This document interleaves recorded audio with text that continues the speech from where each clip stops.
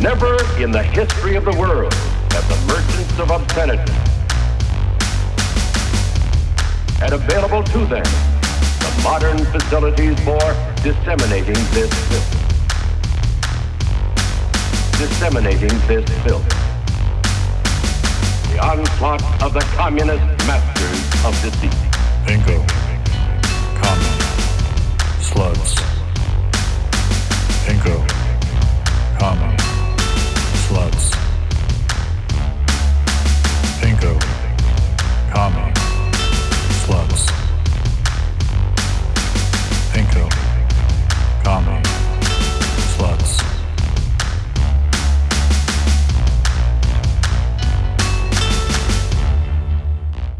Hello. We're all here on this beautiful December night. It was a nice day. Yeah, it was. I ran today. Congratulations. Thank you. It is cause I don't usually run, so.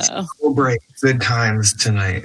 How far did you run? Where did you run? I just ran along the waterfront in Jersey City here. That must have been an amazing view. It's great. It was very foggy today. It's kind of eerie today. Yeah, it was like nice and spooky. And I just want to make it clear that the way I run is walking to sprints to like kind of a skipping thing and like cycling through this. I don't run like regular people. It's too boring. So like your namesake. Yeah, a little bit. There's some hops and some skips for sure. So that was good. It was nice. You had to run off the dream. Yes, I did. I had a very vivid dream that Elon Musk was courting my sister. He was very in love with her. And in order to prove to me that he was not indeed a bad person, he was like willing to throw his money at anything I asked. So I, of course, asked him to fund my long-standing dream of buying all the edible food that grocery stores are going to throw away and give it to people who need it. And Elon Musk said, I'll do it. I'll do whatever it takes in this dream. He obliged you? Yeah, he did oblige me. He was like, yeah, give me more, whatever. And then in the dream state, the skeevy part to me is that I have a moment I remember from the dream where I'm like, oh no, I like Elon Musk. It was really bad. It felt very real. Did he have an accent? He did, but it was like very slight, like the best case scenario you could ask for from a South African, I'd say. It was very funny because it was like, he was doing all this in the midst of some kind of party my sister was having. And she was like flittering about putting hors d'oeuvres out or whatever. Like I had not yet spoken to her and gotten her feelings on the matter. This is kind of a theme for me where some figure that I will detest or at least be critical of in some way will show up in a dream and be either like very kind or like it'll be like sexy and it's awful. This luckily was not sexy. Well, I've been reading Freud's interpretations of dreams, so that gives me... Which is always a terrible idea. That book is considered his masterpiece. Yes, I know. I just think his feelings on dreams are so dominant. You know, sometimes you just think you have gills or whatever. It's just you're in the dream. Well, really, Elon Musk is the patriarch you never knew. And he's the eternal father figure that you needed to replace with. That's my Freudian analysis. I don't know. The thing is that I feel like I have at least 3 different types of dreams by my own estimation. So one type of dream is like this sort of mundane rehashing of something that's recently occurred for me. You know, like I'll just be at the same place I recently was or whatever. I won't remember a lot of those dreams. Then I'll have a dream like this one I had last night where I'll have this very vivid moment of having like an entire conversation with Elon Musk who's trying to impress me. And it'll be interesting because it'll stay with me, you know? And then sometimes I have like dreams that seem designed to send me a message, like where I'm like, someone's playing a trick on me in the astral plane. One in particular, is I had this very distinct dream of being in a lighthouse. And at the top of this lighthouse, there's kind of this very complex, what is that called when it tracks the stars, but it's a machine? It was in Lovecraft country. Sextant, observatory, telescope? What are we saying? Yeah, but it's like a steampunky type thing. It's got visible gears. There is also a telescope in this dream. But then my father, it's my father, but he's in like kind of 16th century garb, turns to me and says, integrity, it's the most important thing. Bam, end of dream. And so like that to me seems like sort of a prank on me from the beyond. Like it seems like I mostly just dream different people are angry at me who have been angry at me in the past. Nice. Also, in the first dream, it sounds like Elon Musk was trying to get you to pimp out your sister, like literally. It was very much like he already had established a relationship with my sister, but then was aware that I despised him. Okay. Oh, so he was trying to curry favors with exactly. It was kind of almost like he was willing to do anything. And all of my suggestions were like, feed these people, fix this thing. And he was like, I'll do it. I'm fucking crazy. Which is my dream of like, that is the only way a super wealthy person could be good to me, is if they were like, I'm fucking crazy, man. I'm going to feed all these bitches. Like just chaotic, good, disruptive force that... well, don't say disruption. No, that's the word they all use. Yeah, like market disruption. Yeah. But I say it because I could see this person pursuing that same kink they have for disruption, but it almost by mistake having an actual material good consequence. Well, I'd say dreams are stupid, but I'm also reading Floyd, and by reading Floyd, I mean watching secondary sources of dubious quality on YouTube about Lacan. So... you know, I have to pretend to give a shit about dreams now, too. Yeah, I know. That's what I said about reading Freud. I was responding to that and referencing it from earlier. It's a weird thing that when you have to give a shit about something you haven't had to give a shit about. Yeah, because, like, it's fake and made up nonsense. And what is not? Material reality. There. Whoa. I said it. Well, we just got like an extra burst of Marlowe. Oh, cool. Yeah, we did. Or we got some interference from the beyond. The beyond, yes. Because when I here. said material reality, because that would have been cool. It kind of was, actually. Awesome. It was the Aurora Borealis from the movie Frequency. Sure. Where we're just going to start talking to like 1980. The premise of the movie was they were going through the dial of a radio receiver. What year was this? 2000. Raymond Chandler. The novelist who had a character named Marlowe, and therefore I know who it is. No, it's Joseph Conrad. Actually, sorry. Well, yes, sorry, it's Jim Caviezel with Dennis Quaid. You sound like Randy Quaid. Yeah, you sound like a Homestar Runner character trying to pronounce celebrity names. Jim Caviezel. Well, yeah. Anyways, it's about a guy in like 1999 who's flipping through a radio receiver and he can pick up that in 1969. Oh, Jim Caviezel. Okay. Yeah, Caviezel. Yeah. And it's only when the Aurora Borealis is over the sky that he's able to pick up frequency from the past. It was like my favorite movie when it's like... Okay, that's specific, and also I relate, but not to this particular movie. It's written by an Emmerich who is not at all related to Roland Emmerich, so that's good. Guys, I just watched for the first time Wolf of Wall Street. How about that Did rape scene that isn't presented like a rape scene? Oh, it's definitely rapey, and I definitely It's not a rape scene. It's not just rapey. It's a rape scene. Yeah. It's a rape scene. Literally the first thing that comes to mind with that movie. Sorry. Wow, I haven't seen it in a while. I honestly don't remember. Like when he's raping his wife. Yeah. It's like, Oh. it's very presented as if this movie was written for a universe that totally does not believe marital rape is rape. Because it's just like, oh yeah, this happens, right? All right, I have lots of thoughts on this movie. I hope we can opine. Have you both seen it? Because I got when it was in theaters, mostly just remember that. Sorry.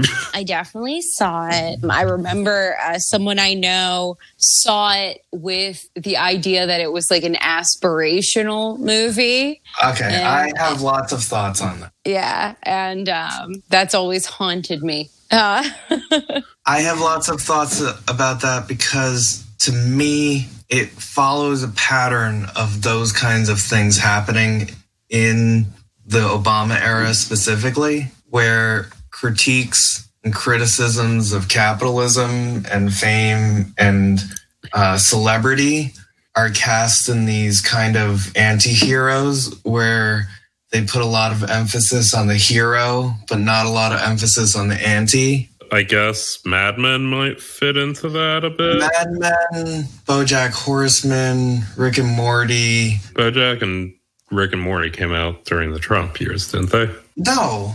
Really? Fuck. Yeah. They both came out in like 2015, 2014. Yeah, okay. I forgot how long time is. My bad. Rick and Morty came out in 2013. Same year that Is that just the like Wolf of Wall Street? Okay. No. Okay. The original release from December my bad, 2nd, 2013. Yeah, it just didn't get like popular. Huh. Because we were watching BoJack before the election. Okay. You and I me. guess I forgot.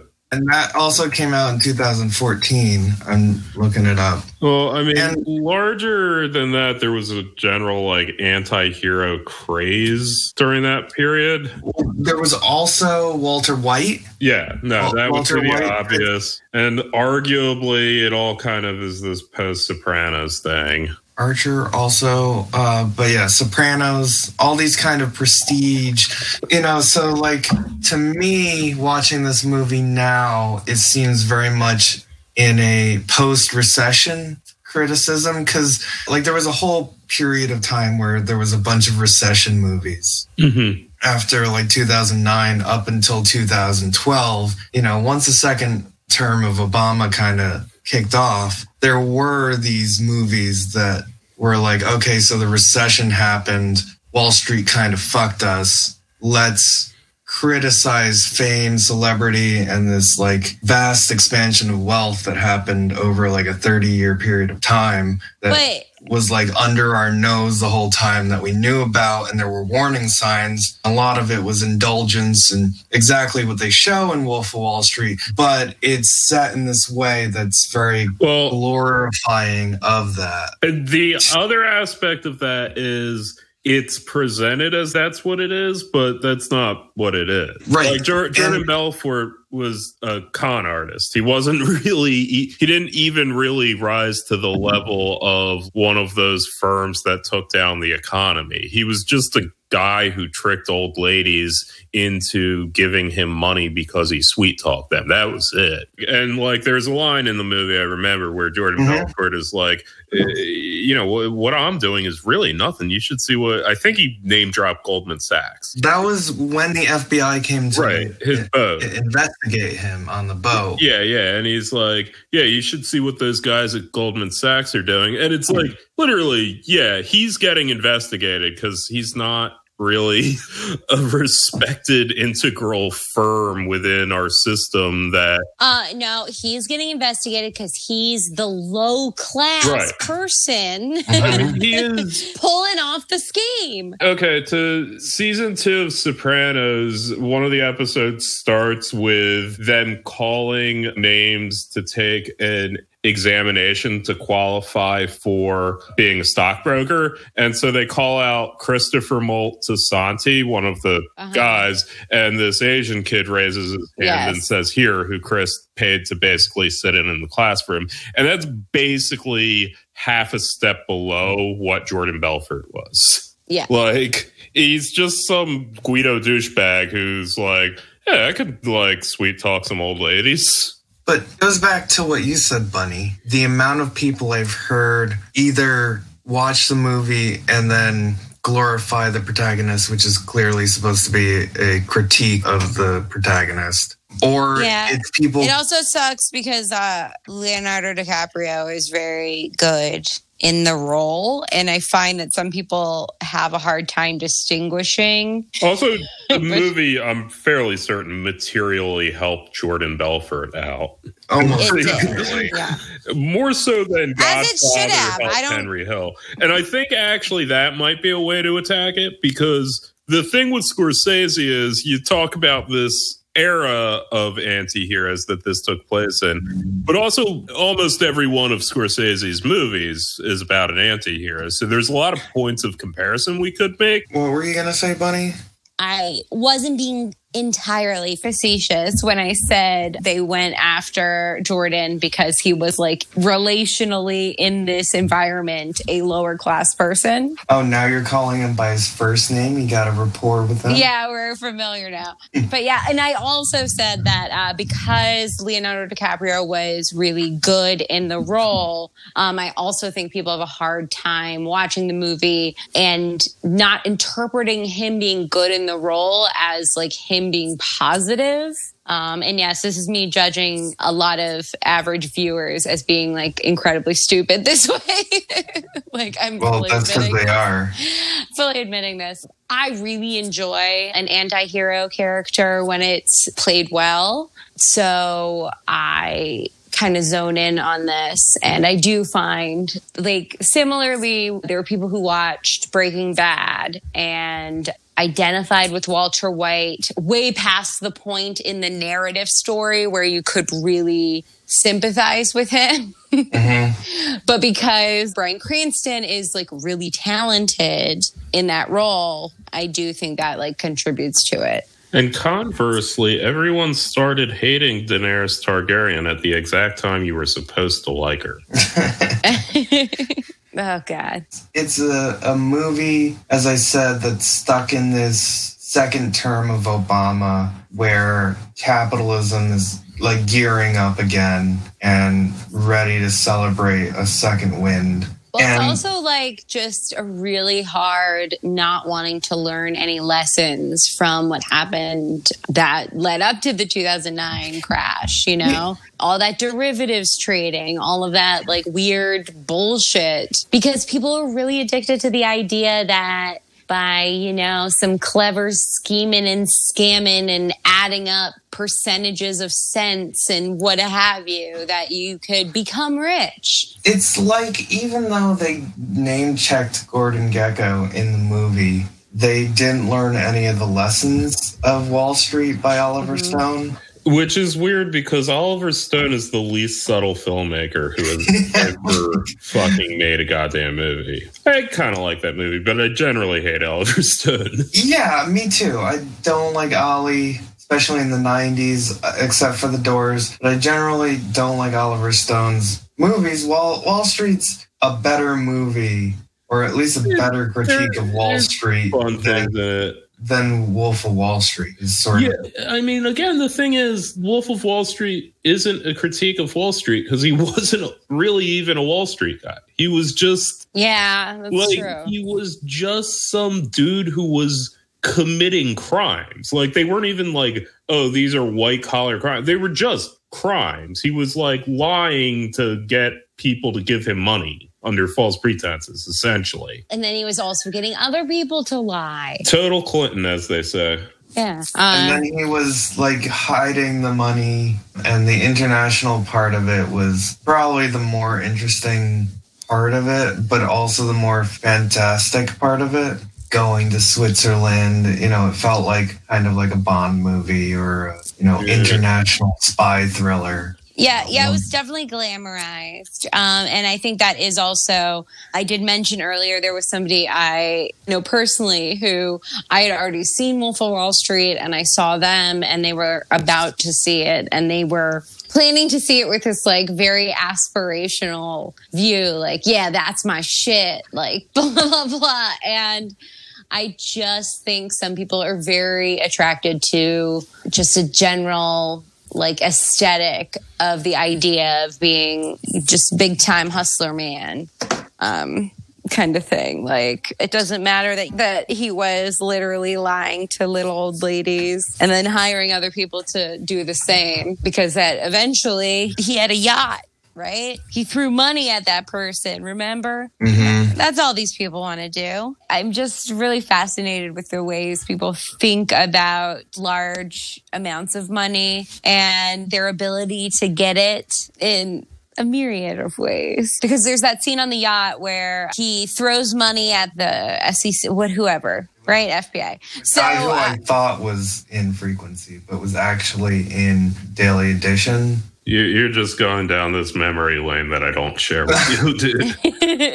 Early Edition. You'd get the cat with the newspaper. Yeah. And it would be tomorrow's newspaper. That's the FBI agent. Yeah. I just think that's a real show. It was a great show. Yeah, the throwing the money at the guy from I think that, Early Edition. I mean, in a very mundane way, that is something that a lot of people fantasize about. Similarly, of like putting money on a bed or like, you know, money bed. Yeah. Like basic. Like, people love this idea. I recall one time I looked up what financial advisors advise people to do who've won the lottery. You know, just something I got high about and decided to fall down a rabbit hole. And I did find one hedge fund in New York on their website that literally had a thing about, like, if you win the lottery, what to do. Mm-hmm. And what I enjoyed about it is they were like, yeah, okay, fine. Take a little bit of money to do some crazy stuff with. Light a cigar with $100 bill. And I was like, whose big fantasy upon winning a lot of money is like, I'm going to light $100 bill on fire and light my cigar with it. They put it in this explainer like it was such a common fantasy that I was like, I got to just remember. Well, you know what? They're out there. Yeah. You know? I mean, I think you're very underestimating the dude's rock demographic. But it's just like, I understand other forms of dudes rock so much more. Like shooting guns and fucking... Do any of like, us even enjoy smoking cigars? Absolutely not. They're disgusting. You're not even supposed to inhale. Yeah, Or it's you're like, just what like am I? doing a weird huff thing. But if I need to look cool, I'll smoke a cigar. Now, I feel the antithesis. If I need to just crash gender stereotypes, I'll smoke a cigar. Yep. I feel like the times I smoked a cigar, it's like the times I was like, yeah, I'm cool for a girl, where I felt like I would get some credence in that area. More than I ever purely wanted to smoke a cigar. So. Yeah, I mean, I only do it to play a role that society has assigned to me. I don't enjoy anything I do. Mm-hmm. I'll be honest. That's canon for the show. I feel like nobody enjoys what we do. For the antithesis. Well, no, Marlo specifically does not enjoy anything. But I feel like the antithesis of that is the song "If I Had $1 Million" by Bare Naked Ladies, because that's just like, I'll buy you a monkey, because monkeys are cool, and could probably pull that off for $1 million. What else is going on? We've got an unprecedented number of federal executions happening during the lame duck season. I actually did think that was an interesting thing. I saw a few headlines were really focused on more so seemingly the lack of decorum in having the executions go forward during this specific time frame, rather than questioning, the efficacy, the value of capital punishment in the first place. I'm a big no on capital punishment because, look, yes, if it was my loved one who was murdered, if the state isn't going to give me an arena to battle royale murder this perpetrator, then I don't want it. Okay? Would you, given the chance that you would take over the government yourself, would you not want capital punishment for Elon Musk? I mean, is that something you're willing to abolished just because, The necessary self-defense of the working class is not capital punishment. Yeah. See, I don't believe the am state immersed in should ideology. ever be empowered to kill anybody. It just seems like a bad vibe, man. I do have a hard moral line there in terms of the death penalty. You're not going to put Jeff Bezos in a guillotine. And you wouldn't pull the lever and release the blood out of Jeff Bezos. You're going on record. I am going on record. I am going on record because I do think it's a weird, creepy thing to kill somebody in this way where they're very passive. The state just injects them with something or shoots them or electrocutes them or etc. Like, it's weird to me. I would be more comfortable if we contrive a scenario where it felt as though Jeff Bezos was attacking me. That was a thing in The Meaning of Life, right? The Monty Python movie. The guy who was condemned to death got to choose the way he died, and he was running away from like 100 shirtless women who were chasing him off of a cliff, and he fell off the cliff into his grave, which they covered up swiftly and had the funeral like within 10 seconds of him falling. That seems like a little bit of give and take. There's still capital punishment, but like you get to choose I'm not the saying, way. okay, yeah, there's like several things that happen for me there. Like, I'm not saying that me, the person, is better or above the desire to engage in things like murdering my enemies, violence, etc. A punishment that's severe, that serves as a message. Like, I see where those things would be appealing. But if I'm talking about what I would empower a ruling class, a government with, no, fucking get out of here. No, shut the fuck up. And it's so weird. I don't care also when the victims' families are like, I just think it's great that, justice is being served. I honestly, I don't give a shit. I think that's like a weird... The one man who was put to death this week, I'm a little more familiar with his story, mostly because Kim Kardashian was advocating for him. I know the family of the victims involved in the crime, they weren't calling for his sentence to be commuted or blah, blah, blah. They were sort of put out these statements like, I'm just glad justice could be served. And like, I know when he goes to heaven, he'll be forgiven. We forgive him. Now that he's dead, we can forgive him, which I just, fuck that fake Christianity bullshit. That's not how it actually works, you dipshits. You don't get to say, people need to actually I learn forgive you theology. on the condition of you murdering this man. That's not how it fucking works. I understand wanting to punish a person who's harmed somebody you love, etc. But yeah, I don't think the weird sanitized thing that also,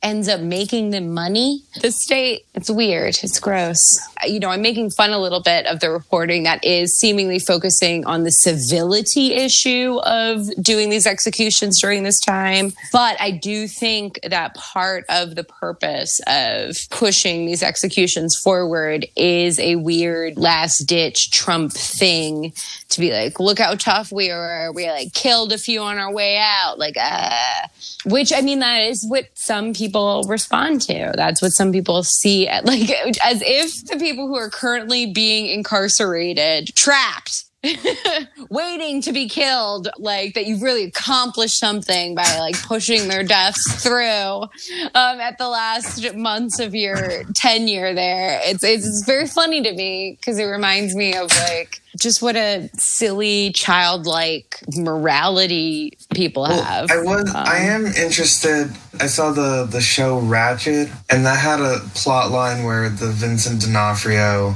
California governor was gearing up for re-election, and he was conflicted as to whether or not he should. It became this political decision where he wanted to execute somebody using the electric chair, or if it was possible to knock their brains out with a lobotomy. That was like this tension in whatever, like 1960, That is, 61. they were all so fucking Where it weird was- and kinky about it. Yeah, it was like this sexual, but also politically motivated. What if we just knocked out a part of the brain? Like what Well- are you even talking Well, about?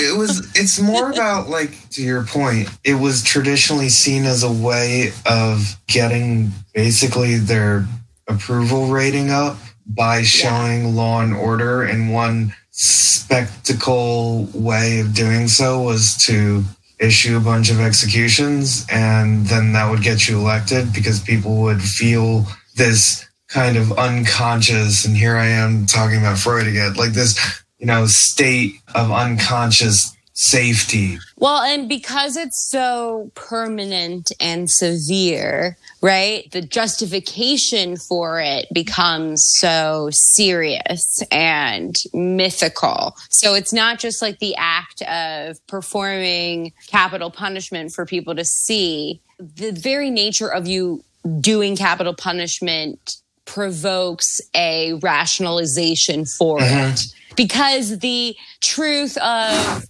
we killed this person for no good reason is too harsh to bear, even though we've proven over and over again that we kill innocent people way more than I think anyone should be comfortable with. There is a segment of the population who'd rather kill a few innocent people than let a single bad guy go. As if it's that binary of a decision. Well, that reminds me of something Zizek talks about, which is the nature of ideology, whereas ideology for Marx is doing something but not knowing why you do it.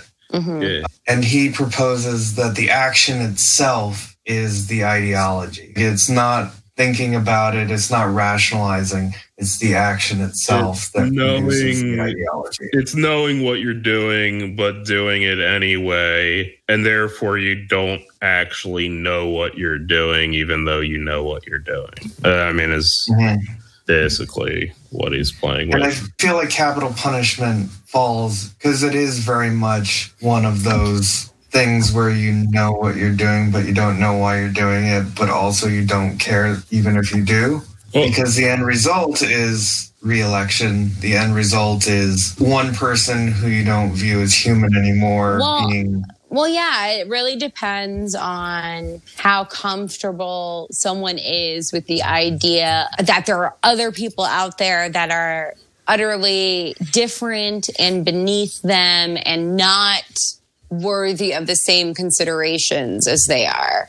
That's often what people mean by equality. It's not actually everyone being treated equally, but I get treated nice, and then these scumbags get treated like fucking scumbags.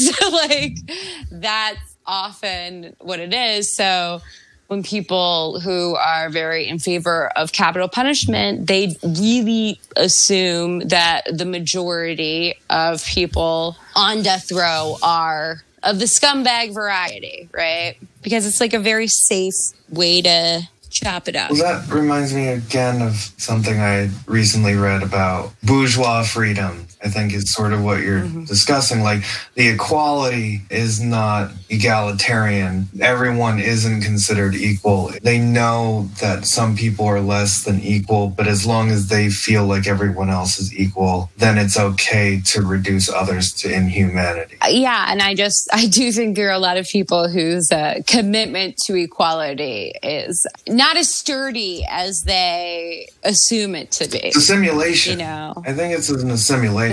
And one thing that bothers me when people talk about Marxism, for instance, is they assume or project their idea of egalitarianism onto Marxism. And they assume that Marx is for equality of everyone, when that's not necessarily the case. Well, and also, when you say something like equality of everyone, what does that mean, right?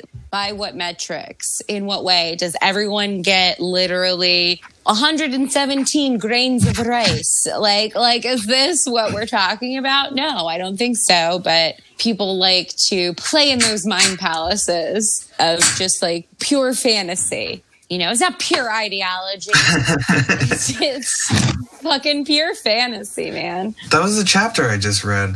Ideological fantasy versus ideological, whatever. Marlo and I are reading the same book, and I'm trying to apply it to everything. Yeah, we're two annoying people who are reading Sublime Object of Ideology for the first time. It's pretty bad. Yeah, and I'm somebody who watched Godmothered today. So and Zizek would probably agree that you made the better decision. Yeah. You know what? I think me and Zizek would have like a really good hang. Is my feeling. I am trying. We looked it up today, and we got to sign up for some place. We're gonna reach out to their PR place because he's been going on podcasts like nothing. He needs something. Yeah, he's very lonely in Slovenia. He's not allowed to go out. He's miserable. He went on Red Scare, which I watched the entirety of the interview for. How was it? I didn't consume the Red Scare. I don't either. I just watched it because he was on and I wanted to see how they interviewed him. And it seemed like they've only read his pandemic book.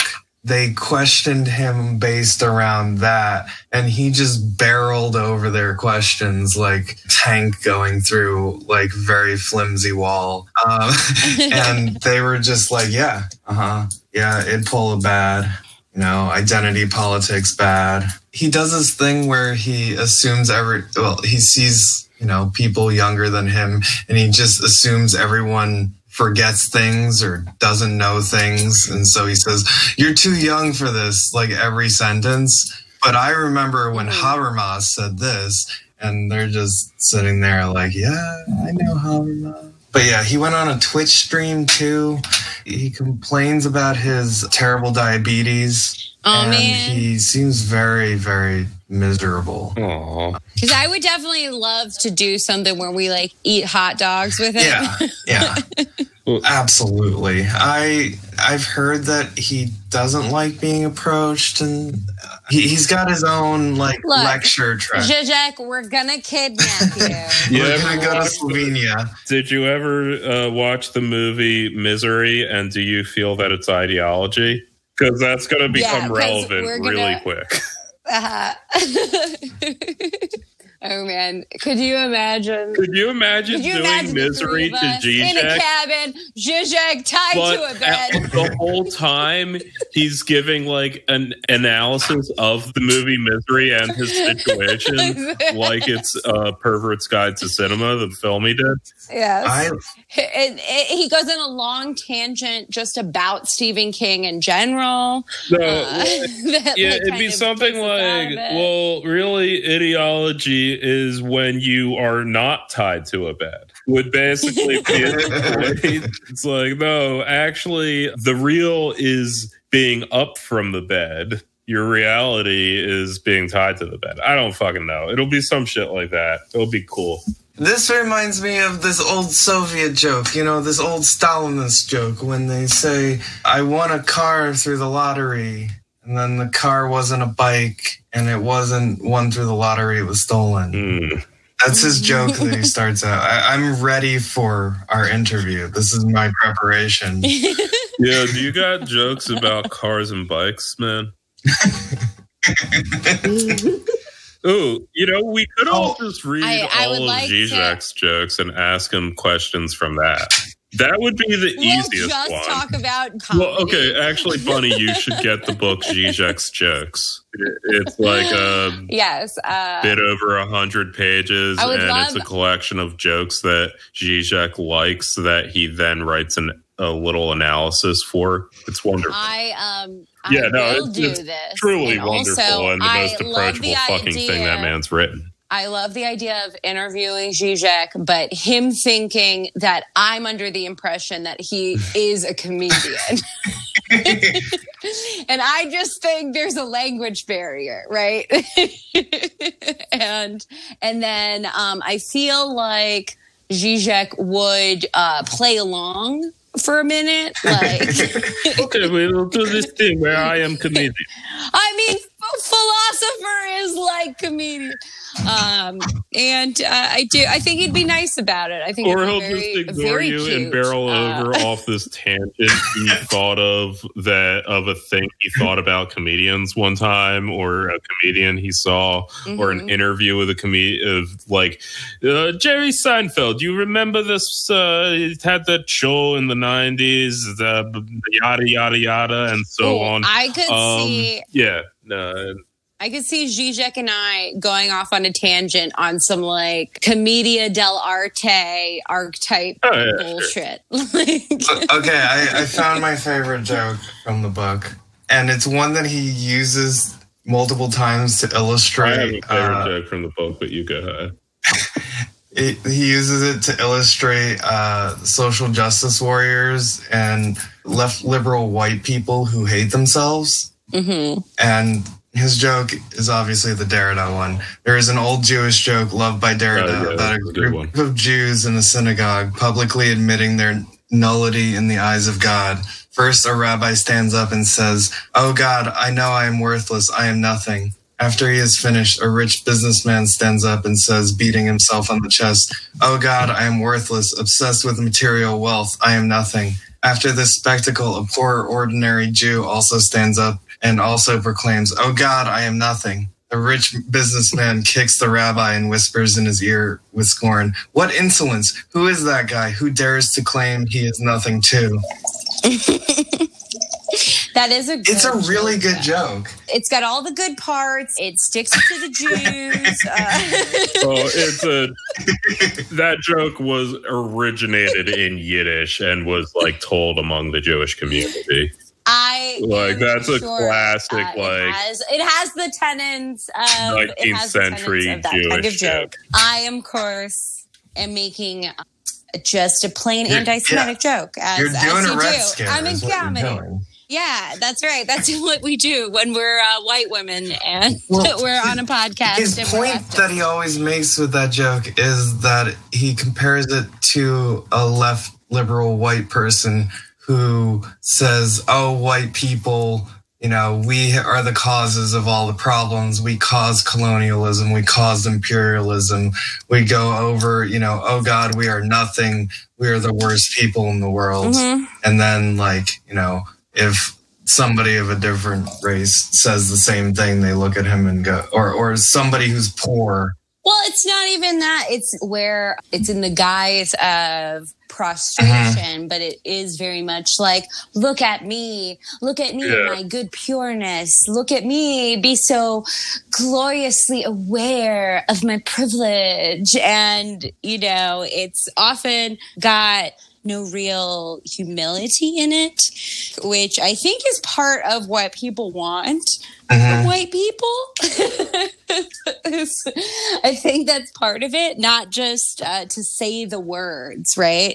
Which I think is all the Tumblrification of the discourse has gotten us, is that people learn the lingo very quickly. That's why you have a ton of racist assholes who have Black Lives Matter in their bios because they don't know what the fuck they're talking about. They know what's safe for them and acceptable for them to show that they're quote unquote good people. But they're not really interested in engaging with the things that might be an actual problem, not just quote unquote problematic. So I did see a fun Tumblrification on Twitter this week, and it was somebody, I can't ever tell now whether it's a sincere request or somebody fucking trolling, right? It was put your race in your bio, especially if you're white. And then somebody was like, why? And it was yeah, because some BIPOC, BIPOC, I don't know how we're saying that. I've heard all the liberals say BIPOC. Yeah. So they might not want to engage with white people, right? And I'm so sorry. It's hilarious to me because it's still mostly white people in the United States. I'm so sorry. Just I'm sorry people who are mad at the bodega tweet. I'm sorry that New York City is literally the biggest city in the fucking country by a lot. And yeah, it is more important. I'm sorry. It is. What happens here is more important. Oh, absolutely. It's more specific, and it is a thing. Who's lived a lot of my adult life in New York City, but is not from here originally. I know the joys of a Wawa, a Royal Farms, a CVS. It's not a bodega, you fucking piece of shit. As someone who, upon moving home, has been a huge Wawa fan. Wawa is absolutely not a goddamn bodega. There are aspects of it's great. bodegas that I absolutely miss. I can't order a sandwich on a screen at a bodega. But like Wawa is very, very tight. But like you can't form a real connection with a cat in a Wawa. Exactly. There's never a small kitten who swipes at my feet that I'm surprised by at Rite Aid, you know? there will never be a time when you look down and you're like, oh, I'd like a Kit Kat. But before you get a Kit Kat, you have to remove the sleeping creature that's next to it, who's just curled up, looking so peaceful. Also, you can like move to a new plate and within a day go to the bodega and go, all right, which one of you guys sells weed? And that's all you have to do. Or like you go to the bodega and you figure out like, okay, when are the children in charge? Which is But yeah, I'm sorry, I went down this tangent. I did have it in the pocket because though I did know New York was the biggest city, I actually looked up the numbers and I was like, oh, New York's the biggest city by like a lot. So shut up, everyone. But, you know, New York might be getting heard of New York. Oh, wait, what? I mean, they've heard of New York. I haven't heard. You need the Coen brothers to teach me about your cities. Well, and which is great. Like I've written quite a few scripts that are set in my hometown of Baltimore, but it's because Baltimore is a great second. Some people would say third tier city. So it's better than those ones that aren't. Yeah. So, but where people have some associations about it, maybe Americans do, but you could tell people literally anything and they might believe you about it. So I like to use Baltimore the same way Stephen King uses Maine. Yeah. Just like it's a real place, but like I've made up a good chunk of it. Baltimore is just, I assume, is just a David Lynch at all times. In my pursuit of looking up the populations of American cities, I found out something interesting, which is that technically Baltimore is a more populous city than Atlanta. Yeah. And I wouldn't have known that. And now I'm completely not intimidated to go to Atlanta. Well, is that like an LA thing? Where it just went into my brain. Well, LA is the second most populous city in the country, but it's like 5 million less than New York. But the other thing it's like with a huge LA drop-off. is there's a lot of neighborhoods that are kind of like technically a different city, but considered like more or less a part of LA. And is Atlanta like that is basically what I'm asking. I think Atlanta is like that, but I also think that Baltimore is arguably like that in a way. So now, yes, this past week and a half, I'm very interested at looking at everything through a population lens. So basically any city that is technically less populous than cities that I grew up in, like Baltimore, I for sure feel better than you. But I do think it's funny when people outside of New York get really mad when anybody within New York enjoys being in New York. No, it's a lovely place. Yeah, like I get it. Like I too was a child in the 90s and I got to hear all the like Sex and the Cityfication, you know, where it's like, oh, the city's a character. Ugh. Look, the first 2 months I lived in New York ever, a homeless man pooped in front of me. It's like, great. Also, I love that when people say the phrase, welcome to New York, it's almost only ever because something bad has just happened to you. I do really like that. Like, oh, well, welcome to New York, you fucking dipshit.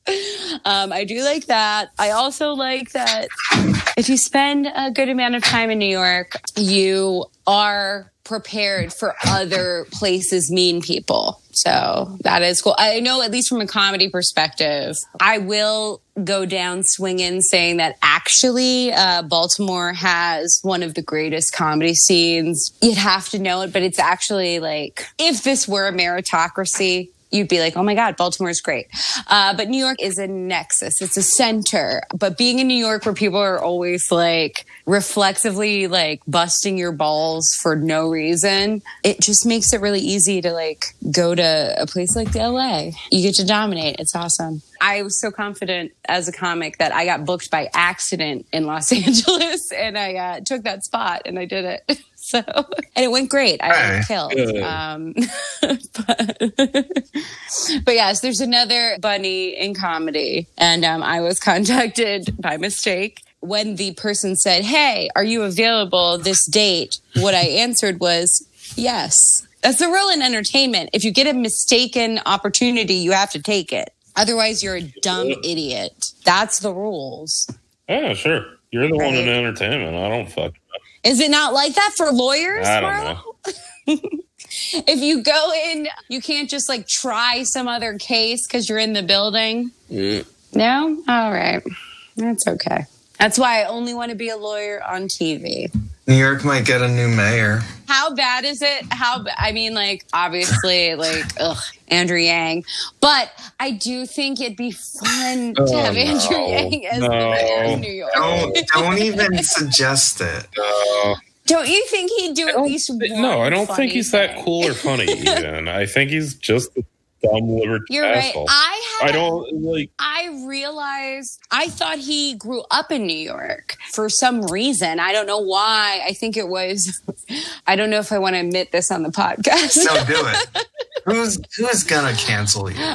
Okay, you're right. In my mind, I had thought Andrew Yang went to school in New York, but it's because I knew he went to high school with Roxane Gay. But in my mind, I had conflated Roxane Gay with Supreme Court Justice Elena Kagan, who I know went to Hunter College Elementary School. For some reason, this had gotten merged in. I thought you just mistaken him for a different Asian Asian man. Weird. And that's what the story is going to be. No, it was same Asian man because Andrew Yang for sure did go to high school with Roxane Gay. But for some reason, I had conflated her with Elena Kagan, and I had thought that Roxane Gay went to school at Hunter College Elementary. Also because I had, in my nanny years, one of the kids went to that school. So I was like somewhat familiar with it. So then I looked it up and I was like, oh no. Roxane Gay and Andrew Yang actually went to a very upper crusty, like private school where Mark Zuckerberg also went to. So a bunch of fucking shitheads. So it's like one of these schools that was like a tier above the prep school that I went to for high school, right? The school I went to is prestigious on a certain level, but there's this whole echelon above it that are like these sort of Tony boarding-ish schools. This one is definitely one of those. Yeah, so I had this whole like experience of being like, oh, never mind. Andrew Yang wasn't any of those things, I thought. Only because this is all pinned on me remembering a tweet from Roxane Gay where she was joking about how Andrew Yang danced and was like, he's a good dancer. He was a good dancer in high school. And then people were like, oh, MG, you went to high school together? Which is what passes for things these days. It's just like, oh my God, these two people of notoriety know each other. What? Let's write an article about it. It's bad. So yeah, Andrew Yang is just whatever. But I do like so many people fucking love the idea I don't of understand Andrew that Yang, at all. and it is. Marlo has a lot of strong feelings. I have no tolerance for that. I want to contextualize this. This is resulting because there was some internal poll run by some hedge fund or whatever, finding that Andrew Yang got 20% of a popularity poll against the guy who thinks he's got it in the bag, which is Scott Stringer, who is the current comptroller. Well, I will give Andrew Yang that I've heard Andrew Yang's name. Well, that's what it's. Yeah, that's what they're saying. Like all of it. It's like it's a name recognition game. Scott Stringer is, because I'm not a fucking weirdo who pays attention to that shit. It's like 20% versus 14%, and then like 5 other people pulling under 10%. But Marlo, you. But all that matters is fucking like name recognition. Like, you know what I mean? Like, from what I read, he's teaming up with like a Bloomberg machine to try to recreate the businessman ethos of Michael Bloomberg as the entrepreneurial mayor. And I know Marlo has a lot of thoughts about Andrew Yang. And I hate him. Well, yeah, I know, but I want you to give context for why you hate Andrew Yang so much. Yeah, why do you hate Andrew Yang, and why isn't it a good idea to put a rich guy in charge of a municipality? And why is he first of UBI? And why is he conflated with socialism? I've had so many fucking dumb people ask me if I like Andrew Yang because they perceive UBI as a form of socialism. And I'm like, no, actually, my friend Marlo. Because I will, okay. Better, but I'll give you a rundown. I think I do know why people have that impression. And I think it's because Andrew Yang is one of the few people, like, this is how sad everything is that, like, Andrew Yang, in what he proposes, is one of the only people to suggest anything close to a not weirdly means-tested application of funds, program. Right? Yeah, so the way people perceive that as if it is socialism because it's a handout, right? And I think that's actually one of the best things about Andrew Yang. Like, if I was going to say something positive about him, I do think it's important that we have more figures brave enough to suggest giving people money even when it's not means tested. I think there is a issue where we've pathologized means testing with specifically like Democrats. They want to fucking throw it on everything to like, oh, I'll show you I'm worthy, daddy. Like, it's sick. It's a fucking whatever. So I do kind of think in a small way, suggesting a not means tested application of funds is not without its positives. Though once you do get deeper, you do realize that what Andrew Yang is proposing specifically, or was proposing specifically, is at the expense of broader. And that's vaguely the problem. And also it's just a more general problem with the way that UBI is being done is it's stepping back from actually having a worker or popular control over the market and just kind of pumping money into the market. I think this is what is difficult for a lot of people to understand. Is an exertion of control over the market. Just giving everyone a voucher to go shop for healthcare is just putting money into that market.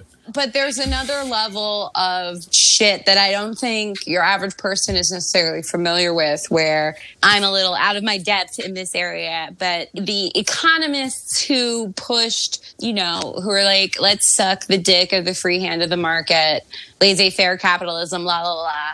Some of them even suggested that eventually, right, it's an inevitability. You need a UBI in order to maintain the system. So there is like a thing that I think that people who are jazzed about the idea aren't seeing the possibility of this weird situation where you have your like robber baron overlords, but we're all provided a modicum of bullshit. But people are suffering so much that it does seem the classic example, though, would be the Gulf states. No, you mean Florida? Yeah, no, Saudi Arabia is the classic example. That joke is just for me and Steve, I guess. No, I'm not talking Marlo doesn't derive any pleasure from life. I enjoy nothing. But, nothing. where you just have a completely autocratic system, both in the public and private sector, and a population that is provided for through essentially a very generous stipend, and they all get bullshit bureaucratic jobs within the government because there's literally nothing else for them to do. And then all the manual labor is provided by this completely disenfranchised quasi-slave immigrant bloc. And yeah, that's essentially what you get out of that and where America would be going with that. And what Andrew Yang talks about, the other thing that's really exciting for left progressives, which I find to be disheartening, is automation. And that also seems wrong-headed coming from Andrew Yang. I say this having watched this Amazon trailer about how they're rolling out drones for delivery service, and I'm literally driving deliveries to people from Walgreens or whatever, and I'm watching Amazon deliver from Walgreens, or drones deliver from Walgreens in parts of the country. And the anxiety about automation is a valid one, but the way that Andrew Yang talks about it makes it seem like he just wants to control the robots. I have a similar take on this as I did with his approach to UBI, where he's like one tiny step towards a correct way of viewing something like automation, but in the landscape where we've all accepted that your worth as a human being in this society is tied to whether you can be a fucking cashier at Walmart or not, I would love to see a leader say, yeah, we can take these steps towards automation, which means you don't have to work as much. Literally. That is the A to B that no leaders are taking anyone to, because the powers that be are not only relying on exploiting workers, but there is this hot, horny punitiveness in the United States that it exceeds people's personal interests almost, where the idea of somebody suffering that you've decided, it's not that dissimilar to when people think about capital punishment, actually. But when you've decided this underclass, this unskilled laborers, this whatever, are deserving of their suffering, whereas you are not. What is that about? What does that actually get you? Except a weird horny thing. Okay. And just everyone stop getting off on that. Go, Marlo. Okay, so yeah, on the surface, automation should be considered a good thing, and it's only because of the weird way that capital alienates workers from their labor that we don't see it as a good thing. And Andrew Yang's solution is essentially, let's just pay off Americans to get themselves laid off, and we'll pay them to shop for us, is basically his plan, while robots and immigrants, but we say that part quieter, do all the bullshit. But the thing is, at the end of the day, he's literally just suggesting pay people to shop. There's no thought to, okay, why should a windfall go to shareholders deeper who are thought on literally at this point doing nothing but letting robots make money for them? Because the problem is, people are afraid, in my opinion, people are afraid to draw the lines about if we don't need workers, then why do we need some people to make all the money from the robots and other people to not? The robots are just being robots. That's where it seems really weird, where instead of a federal jobs program, which would do a better transfer of capital to a population or an underclass and allow for, a universal program, his solution is okay, here's a bunch of money for people that are no longer going to be cashiers at Walmart, or in my case, no longer going to be able to deliver to people from Walgreens.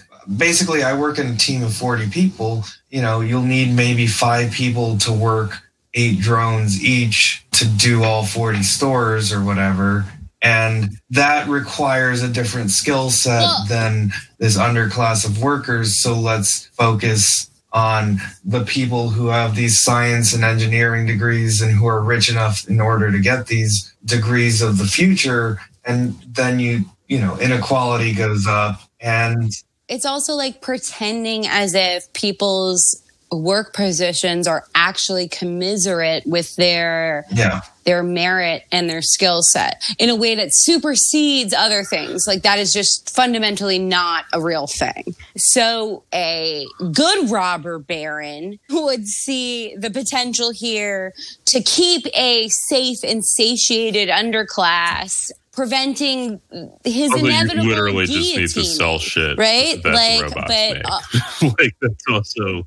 I just think these people who stand to make the money off of the robots, not seeing their opportunity to foment a modicum of safety for themselves, like having the opportunity to have robots do labor and somehow provide the underclass with enough resources that they have disposable income to spend at your stupid robot made shit. This is the nexus of what is strange to me in a profound way. Yeah, I mean, like, essentially I getting to the point where the government's job is to pay people to then give that money back to the people who own robots. That's literally what the economy suggested is. If the powers that be gave the working people of this country relief in the form of money, almost all of that money would be then there'd be a trickle up situation. And this is like the hilarious possibility that I think it's very funny that obviously most fucking people would just make themselves more comfortable and not in a like, oh, I'm going to buy mad like material goods, but like, I'm going to get rid of this debt. I'm going to like pay this thing off or whatever. Like just give that money right back up the line to the credit holders, to the whatever. So there's really like in a broad view, there's not a real downside to the people who hold the cards.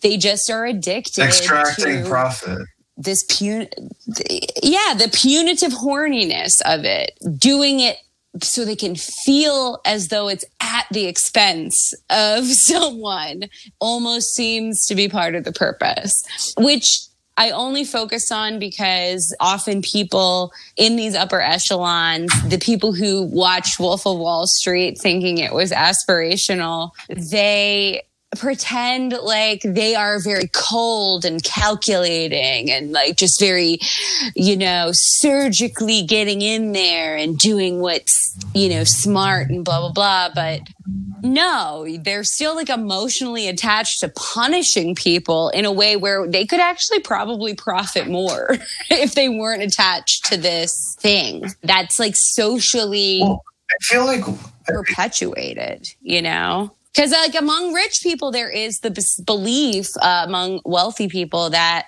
they've got to be on the lookout all the time. People want to take advantage of them and blah, blah, blah. And sometimes if you've ever had the, experience of engaging with a really wealthy person or someone who grew up really wealthy, sometimes they'll engage with you in this way where they are suspicious of you. And it's funny because sometimes you're like, I'm not even in a position to know how I could get your money. Just be cool, man.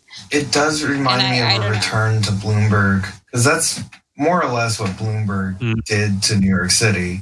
And there were a lot of liberals. Well, people love that idea that if somebody's rich enough, working then they're in bad not. Faith. Yeah, they're somehow, they're above it all. The other aspect of it, I think, which that goes to your point about horniness or libidinal politics. Punitive horniness. Punitive horniness. Perfect phrase for what would be a militarization of workforce. In the same way that Bloomberg militarized the police force which is a worldwide global phenomenon. If you go anywhere, they're far more militarized as a police force. But just the idea of the same technology that became ascendant in warfare during the Obama years becoming the ascendant replacement for large swaths of the workforce, drone technology replacing the invasion. That's a good point, because what I remember from the Obama years, and specifically from Obama being kind of the figurehead for drone warfare, of course, I remember him remarking that, oh, hey, I'm actually pretty good at killing people. But also that there was this canard of an idea that with drone warfare, you could surgically, I remember that phrasing exactly, surgically go in there and blow up exactly who you wanted to blow up. And now all these years later, probably anybody who listens to this podcast is aware that 90% of the people we killed with drone warfare in the Obama years were civilians. And that's needs to be put in the context of that it was the State Department's practice to mark any male who was killed by a drone as an enemy combatant. If they died, they were an enemy combatant. Kind of end goal of technocratic liberalism in the most literal sense. And technocratic being the benevolent force for good, replacing warfare and making an industry out of warfare. Just to be this dumb pop culture bitch that I am, but also I just see this elevating of this archetype of the cool, calm, collected nerd who could, you know what I mean? This is all was projected onto Obama. Oh, he's Mr. Tall, Professor Man, and oh, he's not hot-headed. He's taking in all this info and then making these executive decisions and that of professionalism. Mythology there is, a lot of people found that idea very compelling. And what I found most disappointing about just the figure of Obama himself is his complete unwillingness to engage with this aspect of his legacy whatsoever in any meaningful way. He is very comfortable with just putting it to bed, boop, boop, I guess I was good at killing people. Good night. Bye, everyone. Or at least that's my impression of it. And I think that's a lot of people who see themselves as bleeding heart, peace dove people are very comfortable with this idea about Obama, too. It's a little bit like the current discussion where people are comparing Trump to W. And some people are remarking, arguably correctly, that W was actually indeed worse than Trump because he's got more deaths on his hands. And you only see it that way if you count non-American deaths as equal. I tangled with a mutual friend of ours about that and asked him if he ever considered porn shoots with dead Iraqi soldiers. Yeah, the thing I think and this kind of goes back to Zizek, he talks about this all the time, but this wariness that we should all feel, actually more than wariness, but tremble with fear over the phrase capitalism with a human face. That was pretty much Andrew Yang's slogan, I think, for his campaign. Yeah, I'm close to that. Yeah, capitalism with a human face. Is that what you call human capitalism? Yeah, that's right. Human-centered capitalism. Yeah, and that's what's annoying. It's almost like a Soviet doublespeak, and here again, I'm kind of... It's definitely a doublespeak, because what irritates me, and I'm sure you guys will not entirely agree with me on this, but I do think, not that I would entirely be on board with it, but I do think a cleverer person could actually come up with some simulacrum of, so to speak, capitalism with a human face, right? But I think it would resemble a lot more keeping a safe, satiated underclass who can spend their money at Walmart. Oh, it'd be more social democratic. That's what it would be. A larger welfare state. Yeah, larger welfare state, but also like there is this weird resistance to giving lower class people anything, right? To the point where even when giving lower class people things would benefit the elites and the ruling class, like still people are resistant. I'm like super interested in this because if we were truly under lizard weird overlords of, they're totally detached from their humanity, I think we'd be getting a lot more free shit. To be honest, I think there's like a really weird attachment to feeling like you need to punish people. And I feel Americans particularly very into it. Capitalism with a human face. I hate it. I hate everything about it. Capitalism with a human face just makes me think of like the most sad moments of anime I've ever seen. It reminds me of when I did DMT. Not to get too Joe Rogan-y. Hey, I've done DMT. I've also done ayahuasca. Unlike Joe Rogan, never he's done a fucking ayahuasca. bitch. Yeah, right. He's only talked to people about it. He's only smoked DMT. He's never actually done fucking ayahuasca. Like, do it one of his shows. Devote it. It's so funny. No, he's scared to like into poop his weird pants. fitness shit. I'm sure he's shat his pants before. Yeah. Oh, he totally has. What's funny is that there was this one CNN reporter who like is now one of like the prominent figures in sort of doing journalism about plant medicines around the world and their application and whatever. She literally went on Joe Rogan. He told her about ayahuasca. Him having not actually done ayahuasca, she leaves the Joe Rogan show and then like immediately flies down to Peru to do ayahuasca. And like it becomes her whole life. Like she's like this expert now and whatever. But I still think it's so funny that she did this inspired by Joe Rogan, who so still, weird to as me. of this moment, has not actually himself done ayahuasca.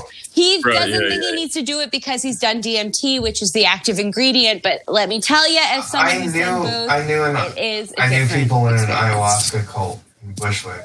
Definitely the way I got to do ayahuasca was via a friend who kind of got roped into a international ayahuasca cult of sorts. Though, you know what? More power to you. The shamans from these indigenous people who are making bank by facilitating these ceremonies. It's very popular to believe that you should kind of do 2 or 3 ayahuasca trips like in a row to like get real deep with it, And of course that would involve having somebody guide you for all of those trips or whatever. So you can sell to some tech bro, $5,000. I'll take you on your ayahuasca journey.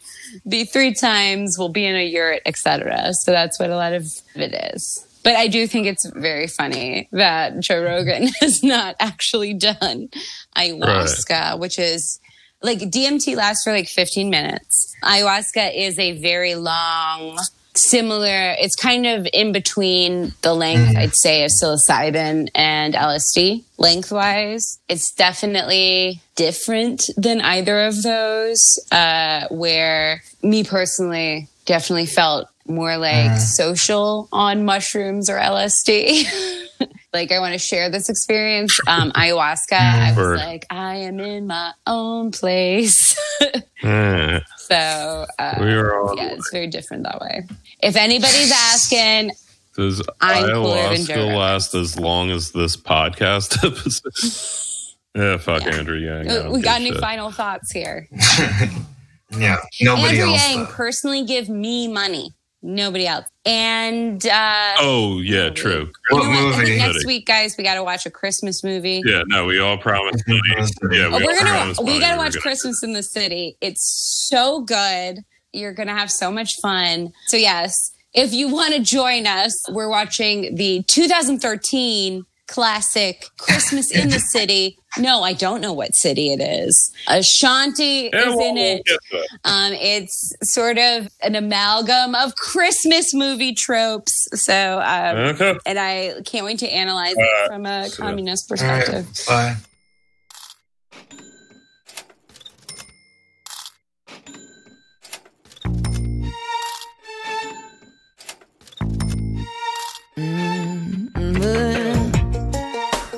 We live in a greedy little world that teaches every little boy and girl to earn as much as they can possibly, then turn around and spend it foolishly. We've created us a credit card mess. We spend the money that we don't possess. Our religion is to go and blow it all, so it's shopping every Sunday at the mall. All we ever want is more, a lot more than we had before. So take me to the nearest store. Can you hear it ring? It makes you wanna sing. It's such a beautiful thing. Could you? Lots of diamond rings, the happiness it brings. You live like a king with lots of money and things. When you're broke, go and get a loan. Take out another mortgage on your home. Consolidate so you can afford to go and spend some more when you get bored. All we ever want is more, a lot more than we had before. So take me to the nearest store. Can you hear it ring? It makes you wanna sing. It's such a beautiful thing. Could you? Lots of diamond rings, the happiness it brings. You live like a king with lots of money and things. Let's swing. Dig deeper in your pocket. Oh, yeah.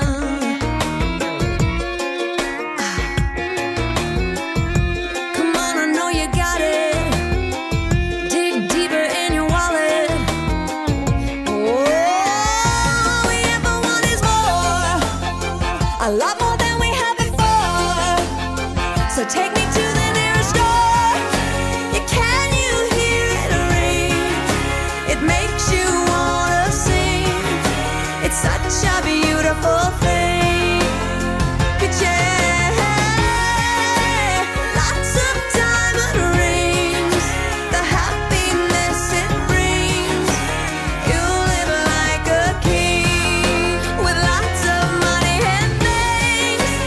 Can you hear it ring? It makes you wanna sing. You live like a king with lots of money and things. Ka-ching.